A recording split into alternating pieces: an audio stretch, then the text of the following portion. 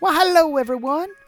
We're going to be continuing the story in Genesis, chapter 46, and part of 47, but once again, we had to split the story up. So here's part 2 of Welcome Home. This will be just about concluding the story with Joseph and his family. Enjoy. Just to get this straight, so is this 70 people and all of their cows? Yeah. That would be so hard to travel chickens, with. I can barely 200 travel miles. with just me and Caleb. Right, and by the way, the 200 miles, guys, that I just gave you, Anna, you're talking about traveling with all these animals and stuff. The 200 miles I gave you was the middle of Israel. We don't actually know exactly where they were. They traveled, yes, to Beersheba, but we don't know where they were before that. So it could be more than 200 miles. And if you're talking about moving with the cattle, that's going to be Plus, slow. Setting up tent, cooking a meal, and actually rounding up all the animals. Yeah. So you're looking at a hard day's work at traveling probably close to, How many miles a day? I'm going to go with 20. Oh, and then they're also traveling at night also. So then the fact the Yeah, I sun's don't- not killing them. Oh, yeah, actually, that might be a good point. And they can also navigate better.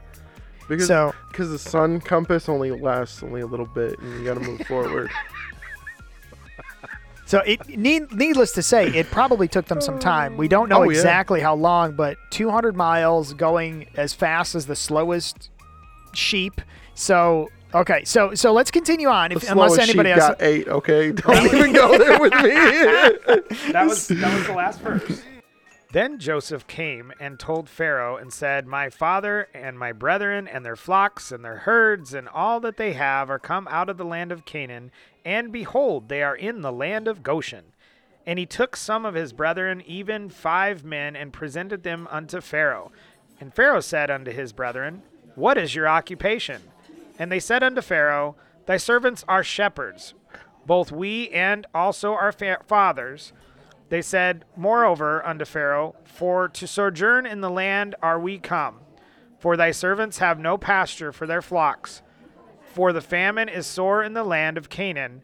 Now therefore, we pray thee, let thy servants dwell in the land of Goshen." Okay, so do you think who ordered them or suggested to them, make sure you tell Pharaoh that you're shepherds? Right, Who it- told him? It was Joseph. It was Joseph. But, hey, Why do you think he did that? Oh, come on. The dude Come on. created a system for grain and everything else. He was not stupid.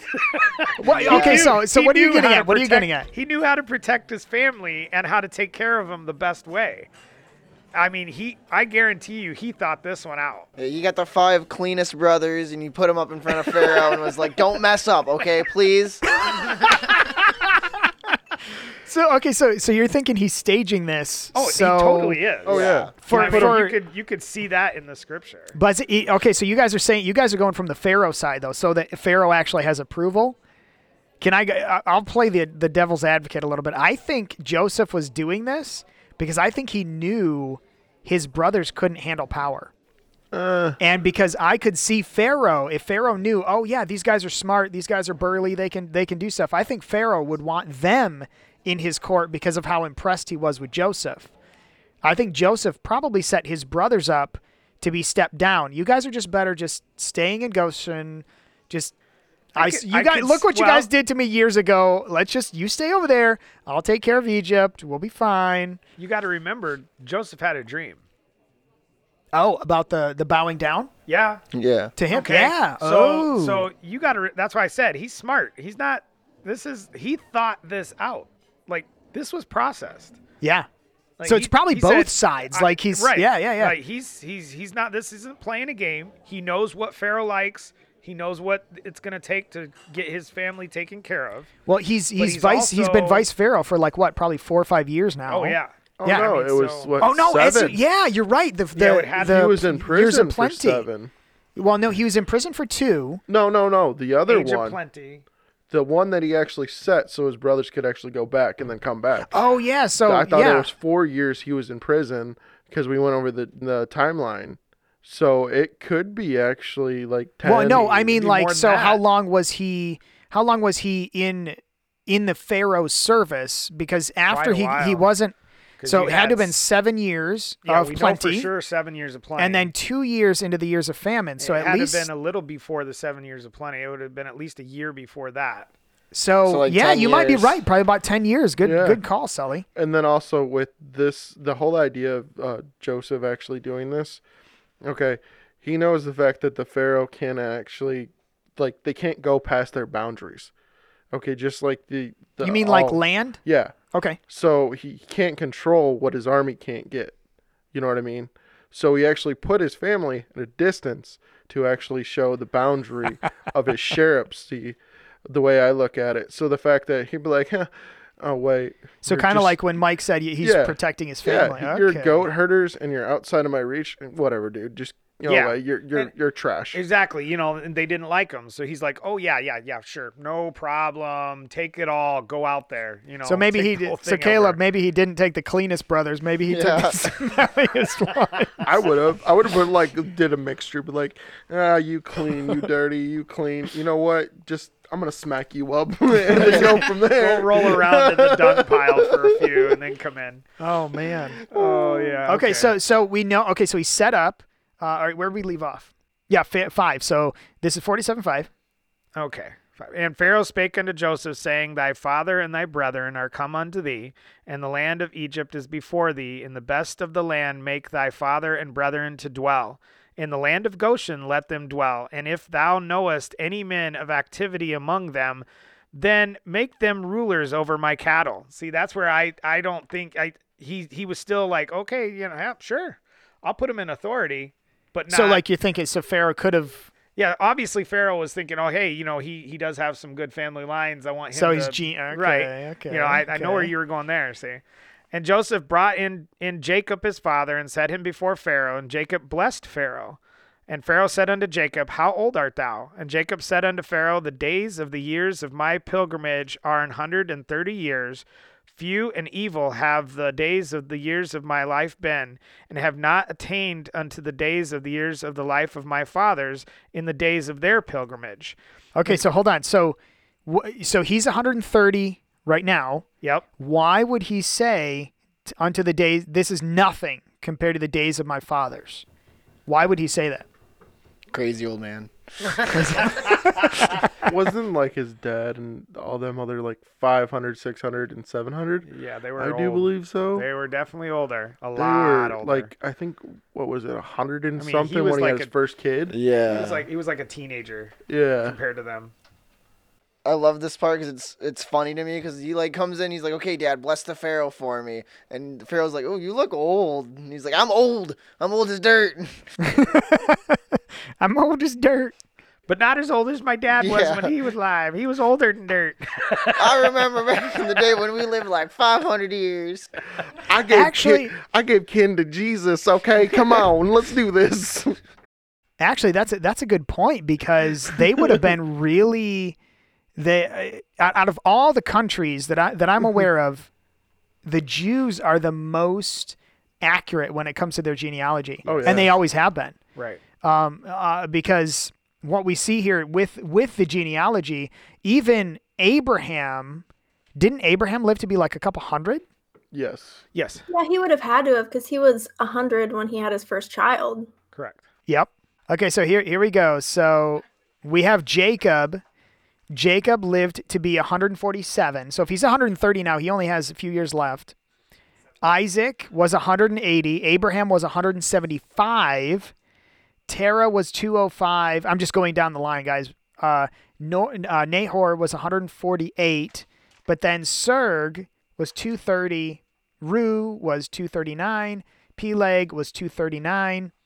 And Eber was 464. So that's got to be what he's talking about. He's like, I'm 130 years old, but that's nothing to my great grandfather. Our fact said, was ancient. right. Imagine, Oh, man. imagine celebrating your 400th birthday. Yeah, we had a really good conversation about what would you do in 1,000 years. Yeah, what would you That do was if you lived to be yeah, 1,000? That was a Yeah. fun podcast. That was fun. Take a lot Yeah. of naps. So I just find this very fascinating that Pharaoh actually asked the question, how old are you? Do you think it was because of the way he looked? I Or honestly, do you think- I definitely think it was because you got to think of how, well, first of all, how many sons he brought in and how old they were. Oh. By Okay, now, and he would have known he had 12. Typically, yeah. pharaohs didn't live a long time either. Okay, their lineage didn't pass on very well. So what's your secret? Exactly. Like this guy comes in and he's like, "Wow, you're old. Like, how old are you?" Like I want to know this guy's knowledge. To me, I'm thinking he's like, I understand. Jacob here has knowledge. Look at his son Joseph. I want to know what he knows. I always think of in the hierarchy type of thing, like how old are you and what knowledge can you pass down to me? You gotta think the fact that this guy actually Jacob did wrestle with Jesus, and he has a busted hip. So this is a decrepit old man, and the fact that the vice pharaohs, it'd be like one of the last few kids Jacob actually had with his actual wife, is like so many years old, and then you see this big this guy just like wobbling in. Like, dude, how are you still alive? That's a good point. I forgot. We got to make sure we don't forget Jacob was, after he wrestled, he probably had a limp the rest of his life. Right. I go ahead. Oh, I just imagine, like, in today's sense, seeing somebody with a bunch of kids and being like, how do you do it? Like, That's a good point. That's perfect because Pharaoh probably wasn't used to seeing this. Everybody, I look at a lot of these pictures and a lot of this stuff about Jesus, right? And they picture him as some scrawny little guy, and little tiny framed person, and he's on the cross or whatever. He was like just tiny frame. I think the same application and this same process. We've got this concept of old people and stuff. Okay, Sully was right. He wrestled with an angel all night. Christ was a carpenter. He was no weakling, and the way carpenters work back then, dude was he's built. he was definitely built. Okay, he was definitely, for lack of a better term, ripped. Okay, if you want to think of a guy going to the gym, that would have been Christ. He would have been a man's man. Okay, and if you think of that process, now put that in perspective here. This guy walks in. He may have had a limp, but personally, I think he came into the room and was like, had a command about him. Look at what he's commanding. Like, look at what he is the leader of this group, and they all look up to him. And he wrestled with the all night with an angel, the Lord all night, and he was dealing with. Dude, this guy had to be built. Like, he had to be able to survive all this. Now they're going through this famine and this drought and stuff, but even then he still would have been the patriarch, so they would have been taking care of him the best. And so I don't see some frail old man. I see him walking in. Yeah, he might have been, limping a little, but I don't see him being too frail to the point of death, even though he wanted to die at this point because he's like, hey, I'm complete. My son's alive. I get to see my son one more time. Let me get out of here now. Like I'm ready now. I'm complete. My pilgrim's done. I completed my pilgrimage. Okay, so how many people are coming to Goshen? Because don't forget, 70. Wasn't it? And we're not talking about just 70 people that happen to live with Jacob. This is my immediate family. This is not my extended family. This is my kids and their kids. Like, yes.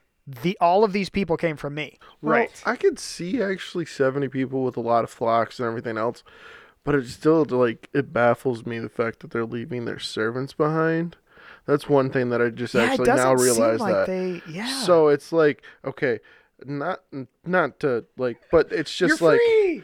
Yeah, you're free, but then you also can just have everything that we how left are here. you guys gonna go back to do stuff? Oh, they're freed now, so they just get everything left behind. They're like, okay, you guys can keep the house going, I guess. Well, so for those who may not have listened to previous episodes, there was a whole incident when it came to this incident with Dinah. So basically the short story is they killed all the men in this one city, all of the Jacob's sons killed all the men in the city, and then they actually took all of the women and children, not necessarily like in a wicked way, but if they just killed all the men, the women and children would have died if they wouldn't have taken them into their fold, basically. So I'm almost wondering is if they would have allowed them to leave, like, okay, your son's old enough to take care of you, Mom, now they can go.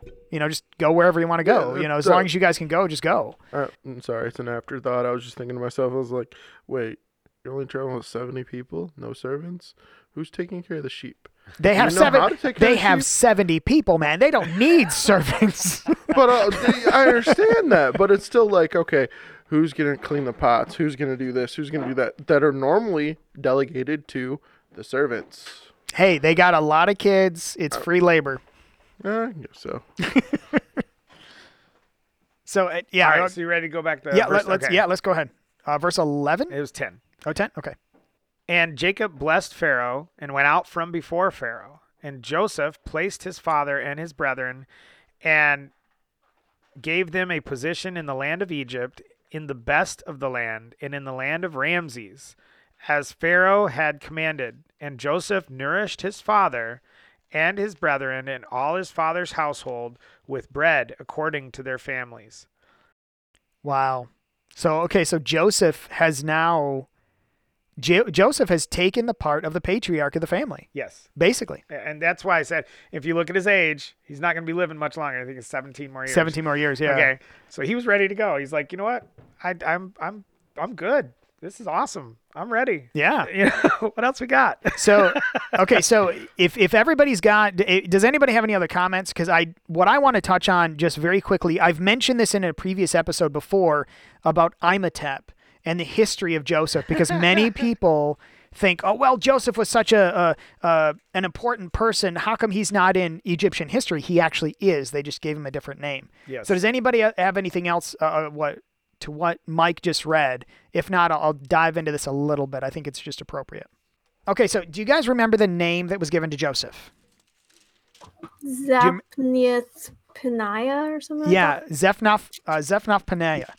Okay. So, and which actually has a very specific meaning, which means my provision. It means, now mind you, in Egyptian, it was Zaphnath Paneah, and in Egyptian it can mean this. There's multiple meanings, but this is like a very, obviously going to English, it's a very rough translation.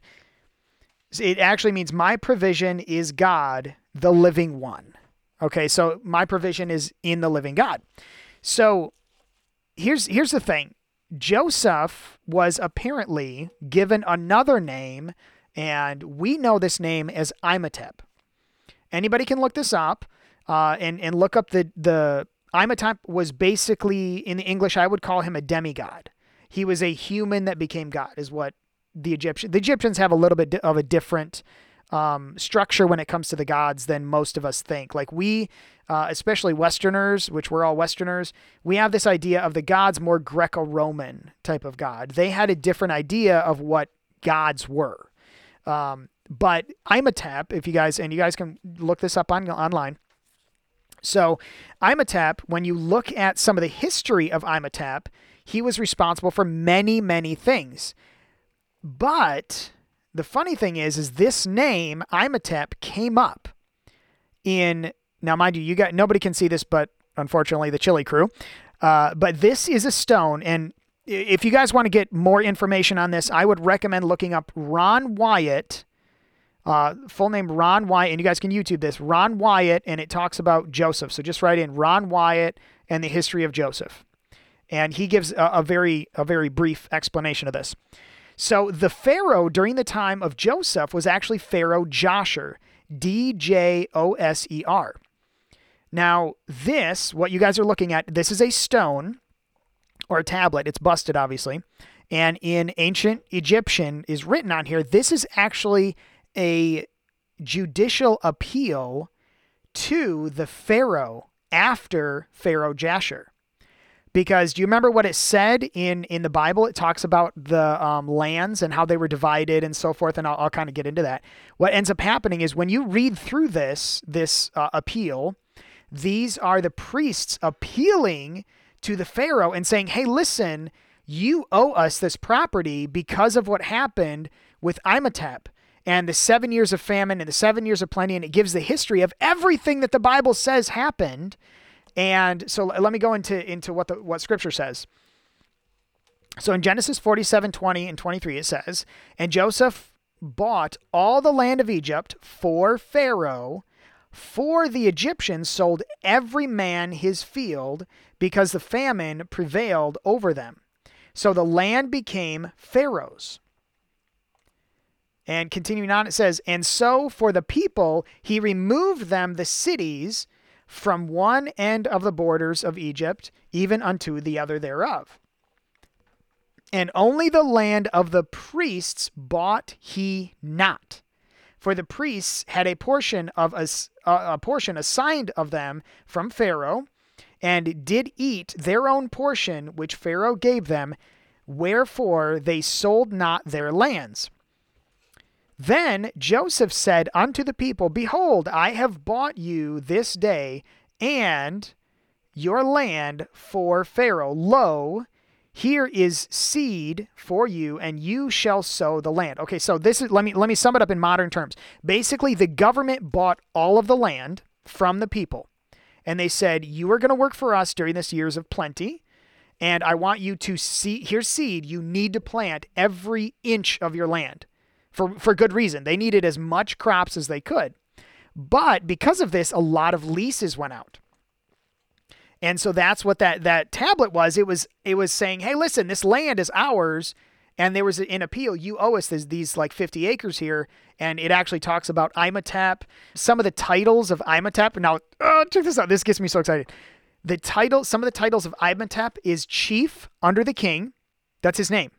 Is polymath. So he taught them about different forms of math. He was also known as a poet, as a judge, as an engineer, as a scribe, as an astronomer, and as a physician. He was also the architect of Pharaoh Jasher's, and he actually designed Pharaoh Jasher's pyramid. Now check this out. King Jasher, or Pharaoh Jasher, his pyramid was not actually a pyramid. It was a city. It was a structured city.